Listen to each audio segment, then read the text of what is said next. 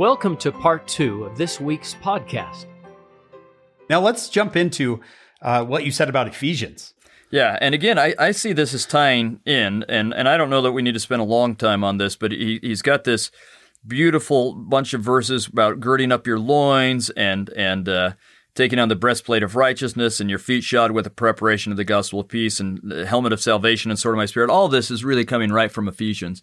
But the interesting thing is, and again, covenant's on my brain, but I'm going to feel okay about it because you told me I could. You could.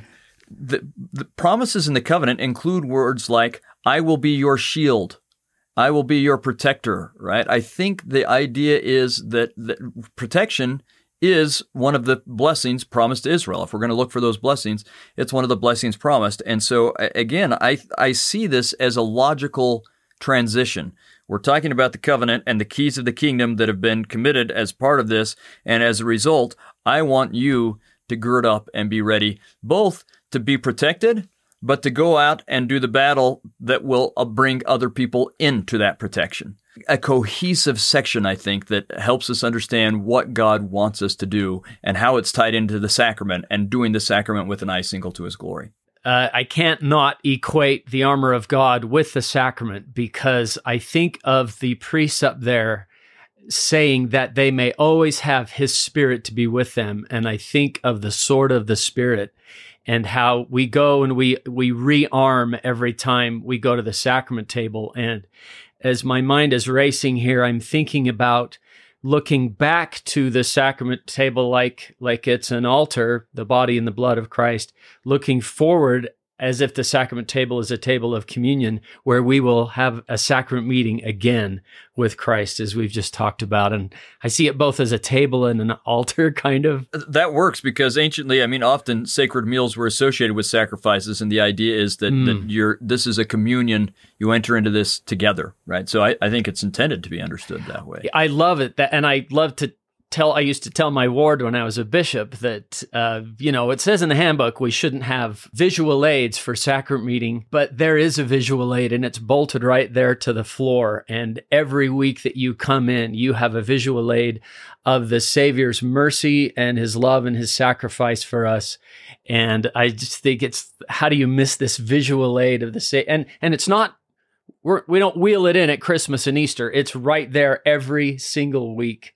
And how beautiful and merciful that is that the Lord would say, come back, let's do this again.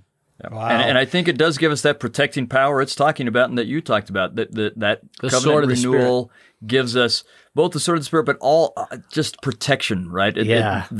Renewing that covenant is protection. This is amazing to me because here's Joseph on his way to get some wine, right? He's like, we got to get some wine. And the Lord's going, okay, yeah, wine. The wine's important. Actually, let's talk about the reason we do all this. And I like what you said, Carrie, because I had never tied in the armor of God with the covenant, but almost as if the Lord is saying, we're going to restore the gospel, we're going to restore the covenant, and we're going to gather Israel, and it's going to be a battle. So put on your armor with the sacrament. Put on your armor, take on your covenants, and be ready. This spiritual protection that comes.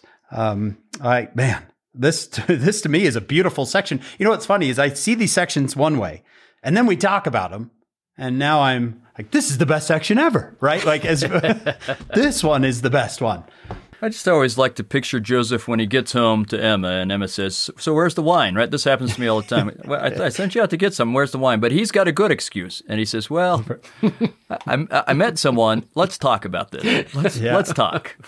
Right? Hey, great family conversation. Why not finish this? What did happen? Did they go back? Did they finish the meeting? Sounds like it. Did they get confirmed? Were they able to take the sacrament? Yeah, they made grape juice, right? They made it right there. So it clearly ends up not being fermented because it's okay.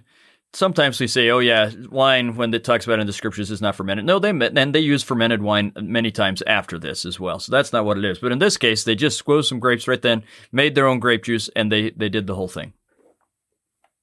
That's so fantastic. And you know what? I've often thought in the Gospel of John, when the Savior has his talk with the woman at the well, that he was preparing the world for a sacrament that uses water. because he calls himself living water, right? And so he makes sure. I often think that was kind of just squozing in there because yes, we're going to use wine for a while, but we're going to use water because it mattereth not, like you said. And by the way, that is a great symbol of me. Look at John chapter 4. Yeah, right. I've got it all prepped. In John chapter 7, living water, and then is it in Alma somewhere where it talks about partaking of the bread and waters of life freely? And I've always thought, is that an allusion to the sacrament right there? Yeah. Right. Yeah. Yep. Oh, for those of you listening who wonder why we get so excited, this is our idea of a good time. Yeah. Just so you know, like if you're going, why our wow, kids think we're strange. Yeah, it really is. Dad, can't we just finish the chapter? I'm like, no. This is amazing. You're going to want to see this.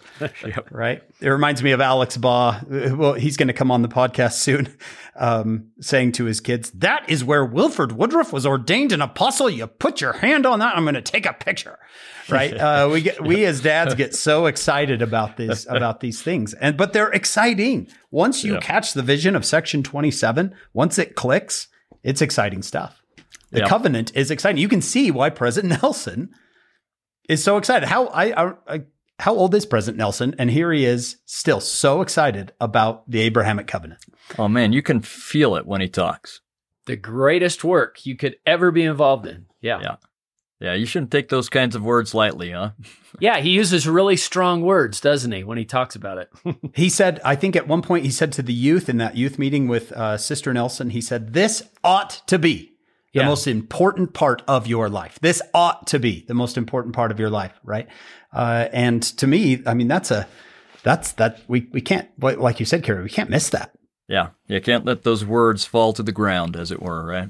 Let's move into section 28, Kerry. The heading tells us that a church member by the name of Hiram Page, who we've heard of before, he's one of the 8 witnesses that we talked about. He claimed to be receiving revelation from a certain stone, which we've talked about Joseph Smith's seer stones here before, but for the entire church. And it seems like the Whitmers, who I believe Hiram Page was a member of the Whitmer family. Yeah. I think he had influenced the Whitmers, including Oliver Cowdery, who is also a member of the Whitmer or about family. to become one. Yeah, is he not married yet? He's not quite yet. Okay. How do you explain to us what was happening and what led up to this revelation? Yeah, so there are so many fascinating things here, but you're right. So they've been in harmony with Emma's family, and things are getting dicey there. There's a lot of persecution. That's why they couldn't do the confirmation and so on. Right? There's a lot of tough stuff going on there. And even Emma's father and mother are no longer so thrilled with having them there, and they're not able to shield them as much. And so they're thinking of going back to Fayette, and that's where they decide to have. And Fayette's where they'd lived and kind of finished translating the Book of Mormon and so on, right? But that's where they're going to have this conference. So they're going back for this second conference. The first one in April, this one's in September.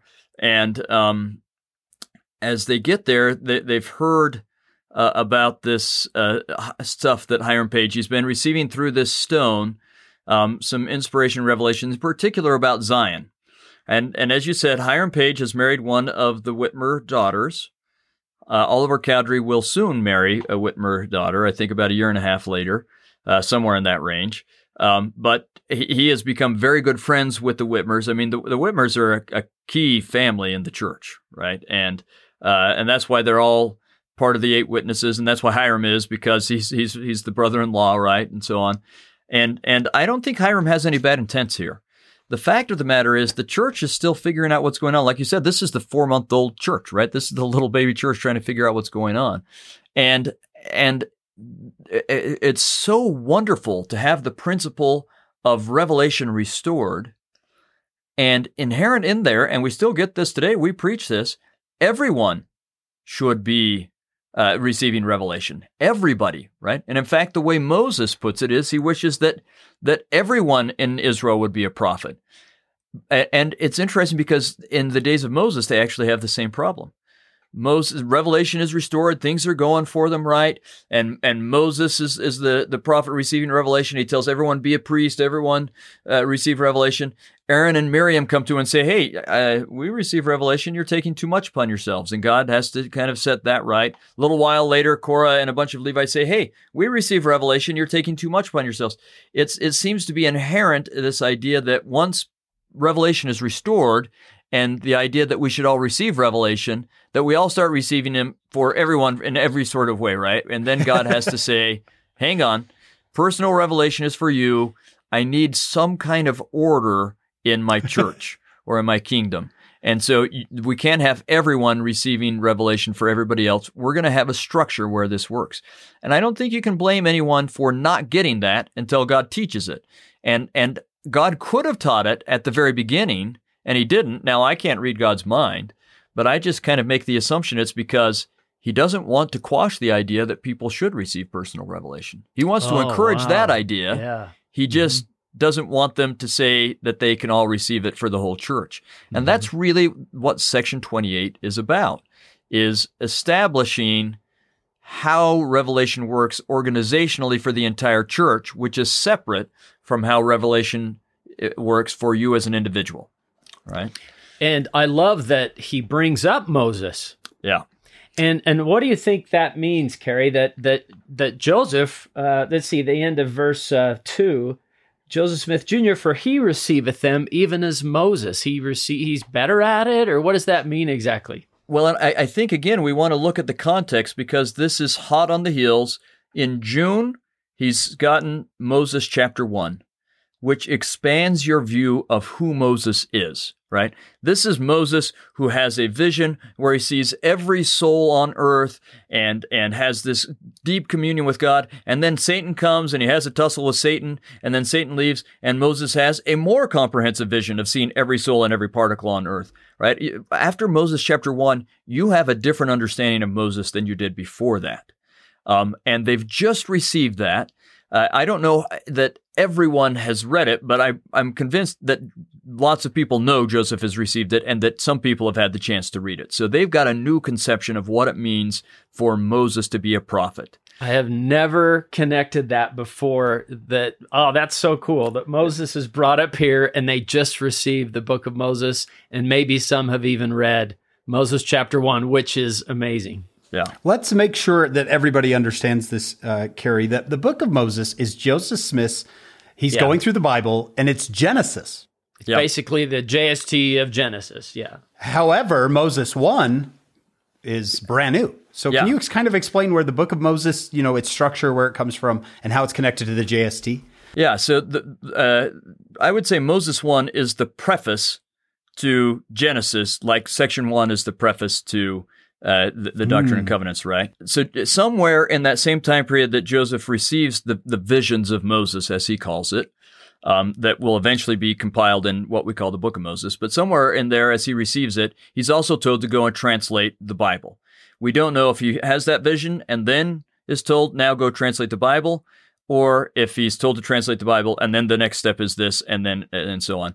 But he does immediately after that start to sit down with an English copy of the Bible to go through and correct it and make additions to it by inspiration. And that's when he's going to get what we call Moses 2, 3, 4. All of those are the Joseph Smith translation of the Bible. So the book of Moses is, well, we call it the Joseph Smith translation. He called it the New Translation. Others call it the Inspired Version. The book of Moses is the Joseph Smith translation of the first several chapters of Genesis. And it had so much new material that it doesn't work as an appendix or a footnote, right? Joseph, it was so much new material, he published it in the church's newspaper, and then eventually that gets compiled into a booklet called The Pearl of Great Price that eventually becomes the scripture, The Pearl of Great Price. But really all it is, well, when I say all it is, that makes it sound like it's not much.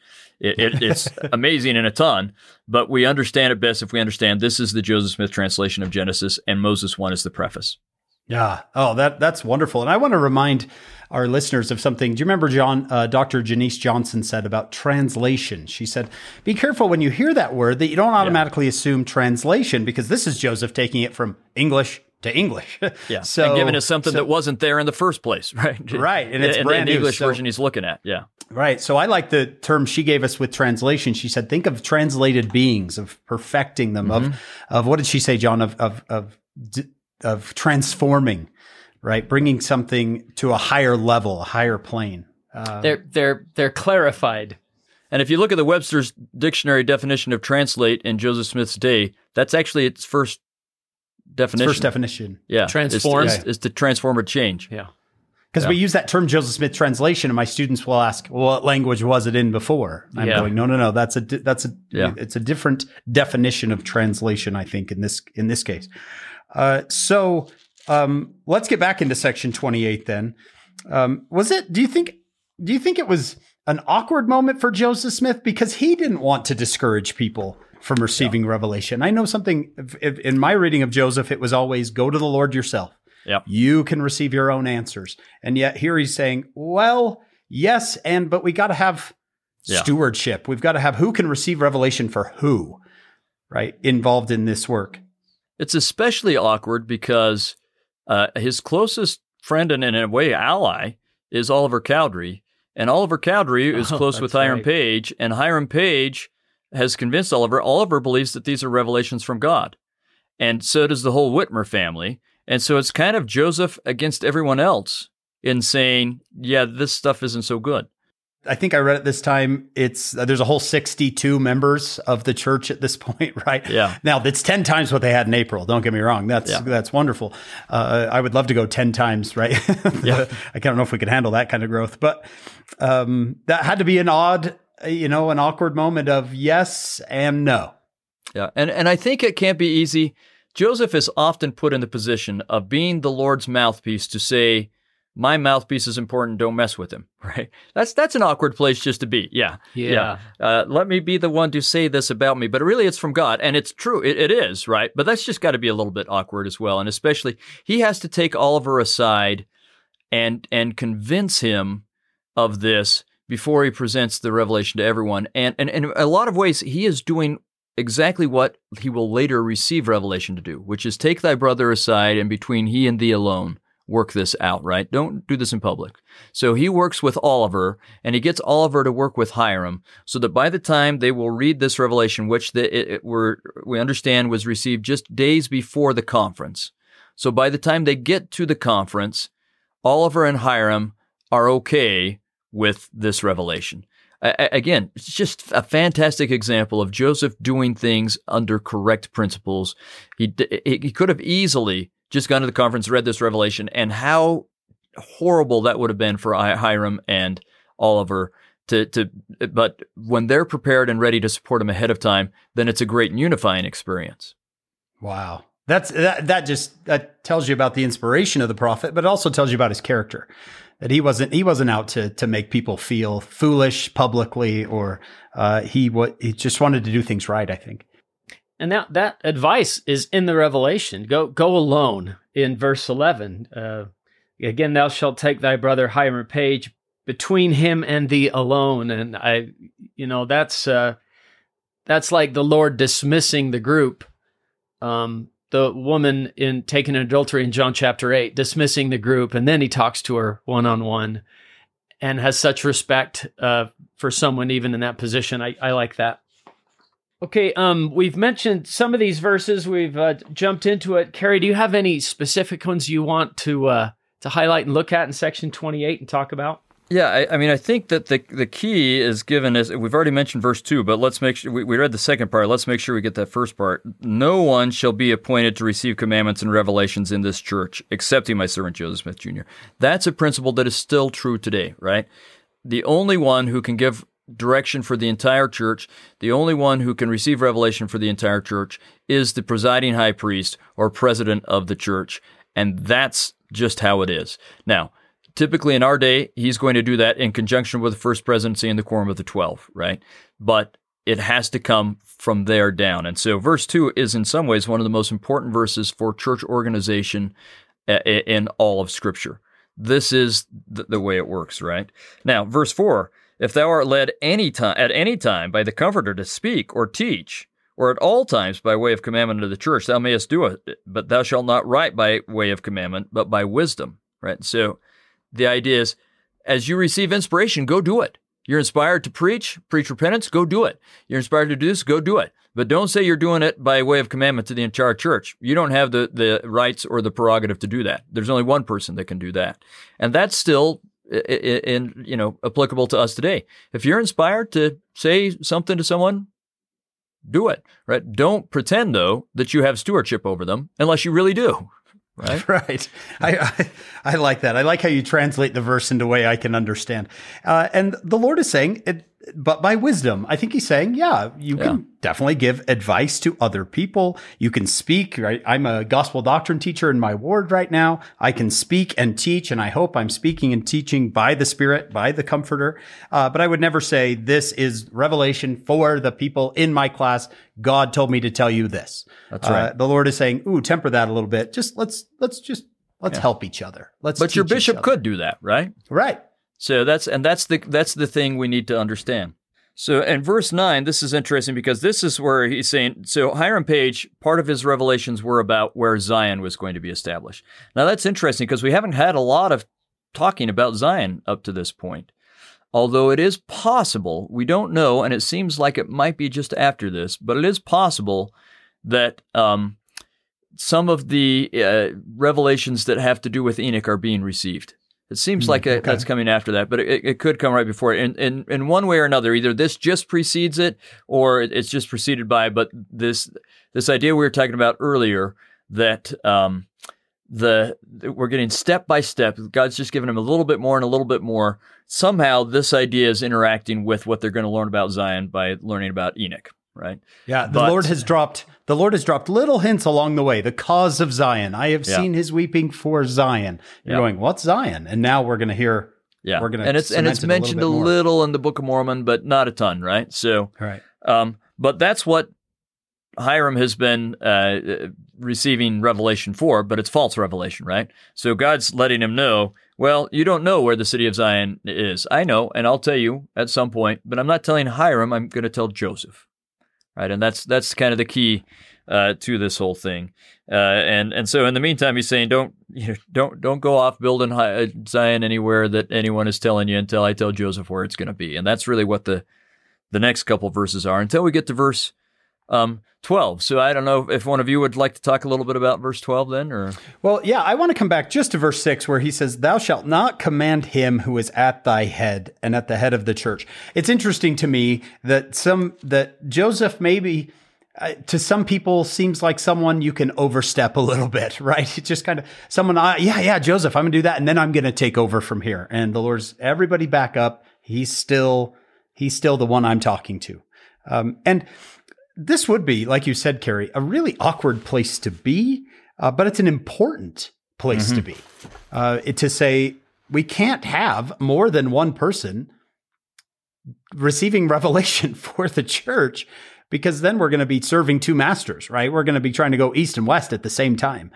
So the Lord is saying, listen, this is not so much he's more important, but he's the one I've chosen. This is how we're going to do this. And that's the same thing with my bishop, my stake president, right? They might not have the personality where I can go get running ahead, but the Lord's saying, easy, don't do that. Don't command him that is at thy head. Yep. He'll later say this by saying, my house is a house of order, right? It's the same idea. We can't just get too confused here. So maybe our little baby church has stumbled a little bit, but that's okay. All children stumble. I never got mad at my toddlers for stumbling. I was like, how dare you? In this house we walk, right? They're learning. They're learning as they go. And I do think that this was part of the process of learning about revelation, and that revelation was the first important principle, and then stewardship and order was the second important principle. And it was taught that way, and teaching it that way, you're going to have to stumble. So, verse 12, for behold, these things have not been appointed unto him, neither shall anything be appointed unto him. And this is Hiram Page, who in the verse before it says Satan has deceived Hiram. So, not going to be appointed unto Hiram, neither shall anything be appointed unto Hiram, unto any of this church, contrary to the church covenants. And I do think, while we've been talking about covenants a lot, I think this is specifically referring back to section 20, which is the Articles of Covenants of the church, this organization. So this is another crucial step of organizing the church. And this is something we're just going to have to keep our eye on throughout this year of studying church history, that the Lord organizes it just a little bit at a time, right? So to begin with, it's a first and second elder. It will eventually become a first presidency, and then a first presidency and quorum of the 12. But it's not all of that all at once. He's given them, we could quote Isaiah, line upon line, precept upon precept. He's just given them a little bit, and as they're ready for the next step, then the next step, and the next step. And so this is one of those next steps in understanding church organization that started with Section 20. Ooh, I like that a lot. All things must be done in order and by common consent in the church. That's this idea that everybody takes part, right? That everybody gets I want to say a vote, but everybody gets a voice. Right. Well, and it is, in a way, it is a vote, but not the way we think of voting, right? And we had this actually in Section 20. It says the same thing, that when someone is appointed to do something, then it's by consent of the whole church, right? And that's exactly why. So we actually read that in my Come Follow Me family scripture study with my family this morning, and I told them, you remember on Sunday when we sustained so-and-so? This is why we do it. It's by revelation, and it's there in Section 20, and it's here in Section 28.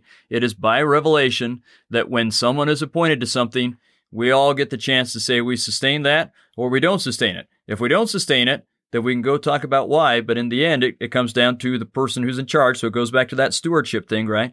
So this is that same tension we were talking about. We all get personal revelation, but there's someone who receives revelation for the whole church. That person can put someone forward and say, we'd like to sustain this person to do this. We all get to say whether we support it or not. That doesn't mean we're making that determination, but we get to be part of this, and it gives us the opportunity, if we think there is something that presiding authority should know, then we can go tell them, right? Which is what happens even in general conference, where they say if there was a dissenting vote, please talk to your stake president. The stake president can bring it to the general authorities and so on, right? So that everything is done in order. The name of the church itself is instructive. It's the Church of Jesus Christ. And then there's another of. There's two ofs of Latter-day Saints. It's his and it's ours in a way. We have a participation in it. And there's a hierarchy in it too. It's the Church of Jesus Christ, but we don't vote in people or vote people out. It's not that kind of thing as you've just talked about. But I've always loved the double of in the title of the church. It's ours too by common consent. I like that a lot, John. What was Hiram Page's reaction to Joseph? Oliver, it seems like, humbled himself and said, "Okay, I'll follow you, Joseph."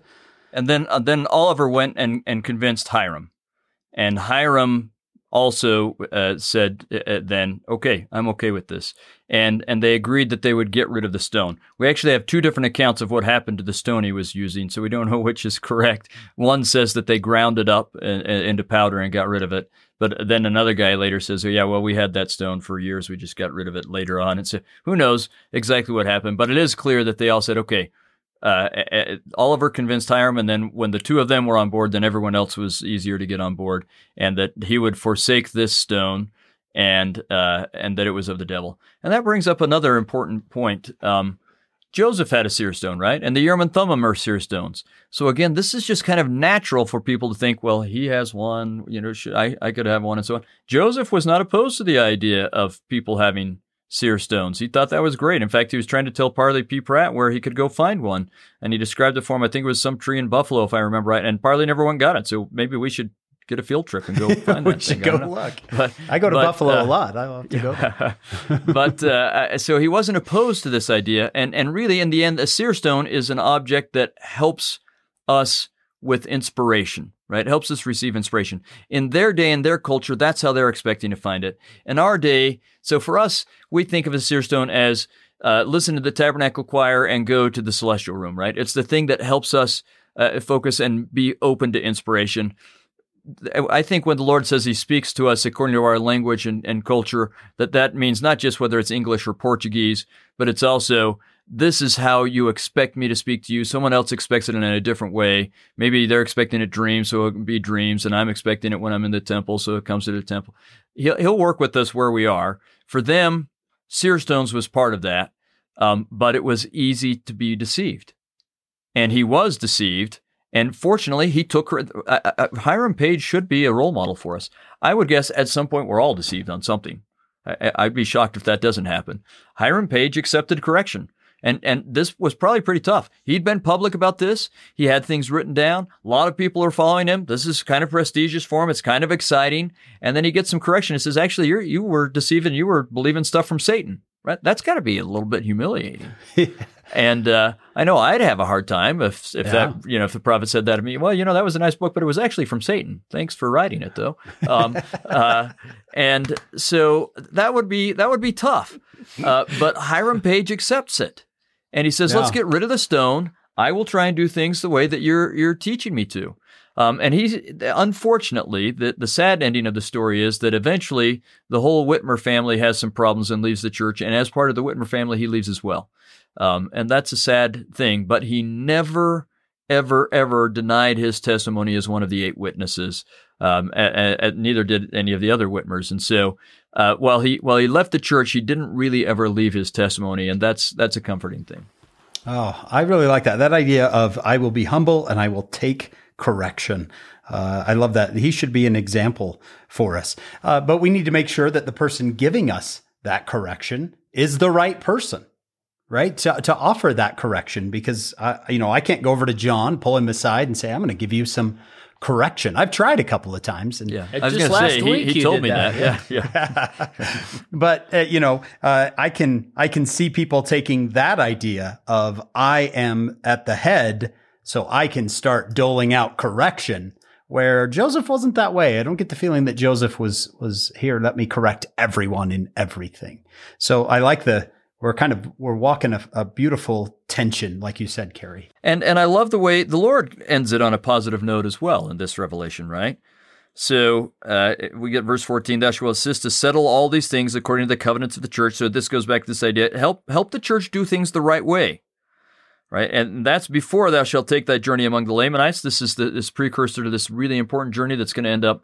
Yes, it takes the gospel to the Lamanites, which is part of what's the promise in the covenant, and especially the covenant made to the Nephites. But it's also going to end up in the starting of Kirtland, right? So, but I love verse 15 and 16. And it shall be given thee from time to time.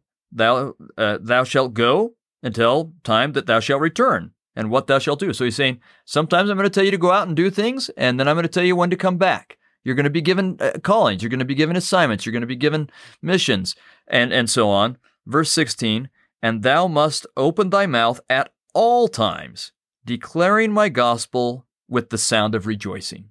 Amen. All right, that's the positive encouragement. Yeah, Hiram, you got deceived here. Oliver, you got deceived here. But you know what? I've still got some good things for you to do.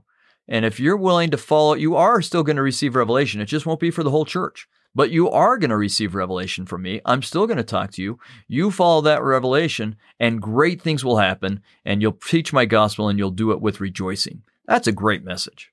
Yeah. It's a very positive idea, right? And we come back to this idea of a little church, but I think of when I was a young dad and trying to give those little kids some encouragement, right? Yes, do some correcting, but don't, what did you use? Don't quash their excitement, right, for what they're doing. Because this seems to me to be the result of maybe some excitement of this unfolding of a revelation. Yeah, John, and anything else? That has to keep going. Yeah, we don't want to stop that. I don't want to. This is really actually has been a good parenting lesson for me to be careful in my correction, right? I think I remember President Faust saying, your correction may be worse than the behavior you're trying to correct. Yeah, right? I've been guilty of that any number of times. I just think this is a great point that right now, not only are we getting an emphasis from President Nelson about letting God prevail and being covenant Israel and gathering Israel, this great work of covenant Israel, but also of how do you hear him? And everyone can learn to hear him and receive personal revelation. And I like that you brought that up, Carey, that this was great. Don't want to quash that, but things are done in wisdom and order, and who has the keys and who has the stewardship. That had to be figured out, and sounds like it was figured out fairly early in this. What'd you call it, Hank? A toddler church. Yeah, I like that. And I like this, that the Lord is still, every section, he seems, Carey, you were exactly right. He says, okay, let me answer this question. Oh, by the way, we're going to go on a little trip to the borders of the Lamanites. Let me drop that out to you a little bit. We'll talk about that later. Everyone's got to be thinking, wait, what? Huh? What? We're going somewhere? Yeah. That's fantastic stuff. I mean, so we've talked about President Nelson with the covenant and President Nelson with Hear Him. I mean, don't you just have such a feeling of gratitude that we have a prophet like Joseph Smith or like Moses that is receiving revelation, and that's revelation for the entire church. And wow, during this last, during COVID, but the period leading up to COVID and so on, I just keep getting overwhelmed again and again with how inspired President Nelson is in giving us exactly what the Lord would have us have and exactly what we need. I'm so grateful for that. Yeah, when he said, the next conference we attend, this was a while ago, the next conference we attend will be unlike any you have ever attended. I'm going, wow, are we going to have a new video? Right? And we did. Yeah, we did have a new video. And wow, was it different than any other conference we have ever attended? It's just, yeah, wow. You're right. Exactly right, Carrie. How blessed we are. I feel like, Brigham Young saying, every time I think I knew the prophet Joseph, I want to shout hallelujah, right? And I think that same thing about President Nelson. Yep. And in the end, that's really the message of Section 28. Be grateful you have that prophet. And that maybe is what's the very last word? Well, the last word in Section 28 is amen, but the one before that is rejoicing. And as we were looking at that, I thought about, say nothing but repentance. Well, that's a joyful message. That's a fresh view about God, about oneself. And here, the gospel ought to be a sound of rejoicing. That's good way to tie things up. Oftentimes when we have conflict like this, we either avoid the conversation altogether because we don't like the awkwardness of the conversation, or we come at it too hard and we create a negative. We think we basically have two choices, right? Either I can continue to have a good relationship with this person, or I can ruin the relationship by telling them the truth. And I think Section 28 is an example of you can both be open and build the relationship. It's a little bit more difficult to do. I think it's called Have Those Crucial Conversations. I don't know if you've ever read that book, but it seems the Lord is saying it's you can have conflict, you can resolve it, and be better off. And everybody's rejoicing. Everybody's happy. To me, that's I don't know about you two, but I sometimes avoid difficult conversations. Oh yeah. Because it just seems like, I don't want to upset them. Where the Lord's saying, no, it's okay. It's okay. Go take him between you two and go have this talk. It's okay. It's going to work. Trust me. It's okay for us to talk about you here for a second. I think. Are you going to swear or what? You're one of the most brilliant minds in the church. You've spent, I don't know how old you are, Carrie. You look like you're 25, but you've spent decades studying and teaching from the scriptures. Can you walk us through the life of Carrie Muhlestein, Dr. Carrie Muhlestein, the Egyptologist, and tell us what the restoration has done for you and what it means to you personally in the life of the prophet Joseph Smith, and tell us a little bit about your life as a scholar and a believing Latter-day Saint. I did not want to be a teacher because I felt like they didn't get paid well, which turns out to be true. But I felt led to, first of all, to be a teacher. I wanted to be a seminary teacher to begin with. And then I can remember sitting in a class one day in the same building that I'm sitting in now, and the Joseph Smith building at BYU. And we had a guest teacher who was just finishing a degree from the University of Harvard, Chicago, in biblical studies. And they were kind of interested in hiring her. So she came and taught our class.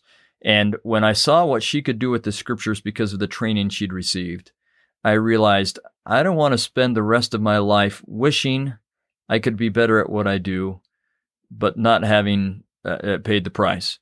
And so I decided, and I'm not saying that that's what everyone should do. I think that was a direct prompting for me, that I needed to pay a price to learn about these things in a different way, right? We each have our own role that we play, and it became clear to me that was the role that I needed to play. And so I started studying. That's why, when you introduced me, I was already a psychology major, but I started studying Hebrew. That's how I got the Hebrew minor, because I started studying the ancient world. and I just got hooked. And I also realized that as much as I enjoyed teaching, I enjoyed researching. I liked both. And I liked writing. In fact, I was a communications major as a freshman. My original desire was to be a writer, and maybe a newspaper writer, or maybe fiction, kind of both, and so on. I liked writing. So when I found that I could research and teach and write about things that I cared about more than newspaper articles or fiction, then I realized that there was only one job that I could do all of those really well, and so I set my sights on teaching at one of the BYUs. And I had some experiences that I won't get into that kind of led me to Egyptology, and led me specifically to UCLA, where I had some fantastic advisors, and one of them loved to talk about the church.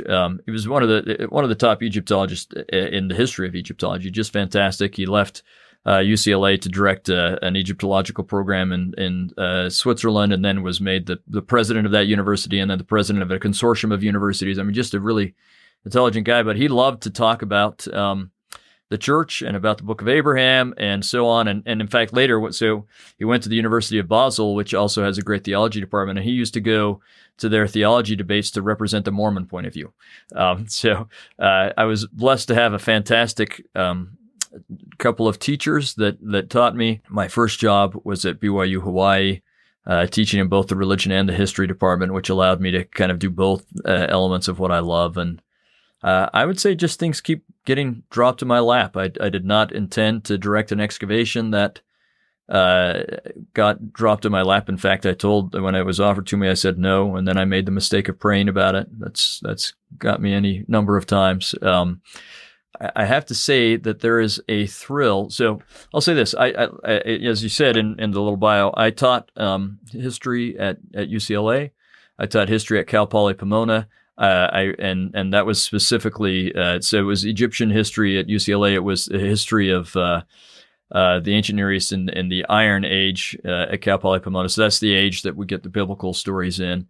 I loved those experiences, but as I did it, I found myself constantly frustrated that at these state schools, I couldn't talk about the things that meant the most to me. And I would have students, right, we're talking about Assyria or Babylon doing things with Israel, and students would ask me, it was clear some of those students were Christian, and they were asking questions about that, and I could not answer them the way I would have liked to have answered them. And it is so thrilling to be at a place where I can say what I think, where I can say what I believe. And conversations like what we've had today, and we have these same kind of conversations with students. That's just exciting, right? Literally, 10 minutes before I was on with you guys, I was teaching the plagues and the Exodus story with my Old Testament students, and I bring it in, Egyptian religion and Israelite symbolism and some Hebrew and all of it to try and make sense of this picture. And it is just so fun to have a wide arsenal to use to say, let's see what we can make sense of. But in the end, the lesson we're taking away from this is God can deliver you. And if that was the only thing I was able to teach, I would have been happy with that. I was glad to teach Egyptian religion and about Ma'at and Isfet and so on, but it's great to be able to have the more important thing at the end, which is to say God will deliver you. In fact, I taught part of that lesson about the Egyptian symbolism was a paper that I wrote as a graduate student that I won an award for then, but I couldn't put that ending in.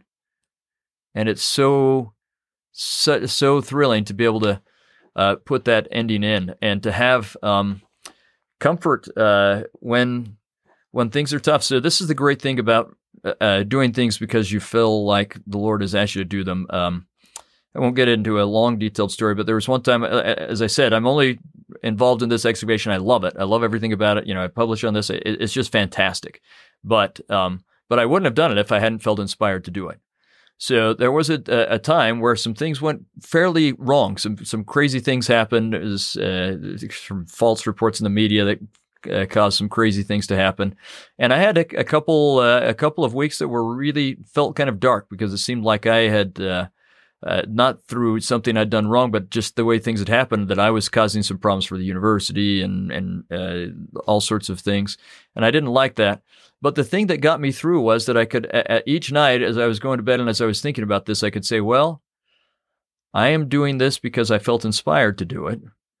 I've only ever been trying to follow inspiration and do my best. I'm sure I've made mistakes, but I trust that when I'm doing my best to follow inspiration, that the Lord has a plan and He'll take care of it. So right now, I can't see how this particular thing's going to work out, but I know it will, because I'm just trying to do the Lord's will. And sure enough, it worked out.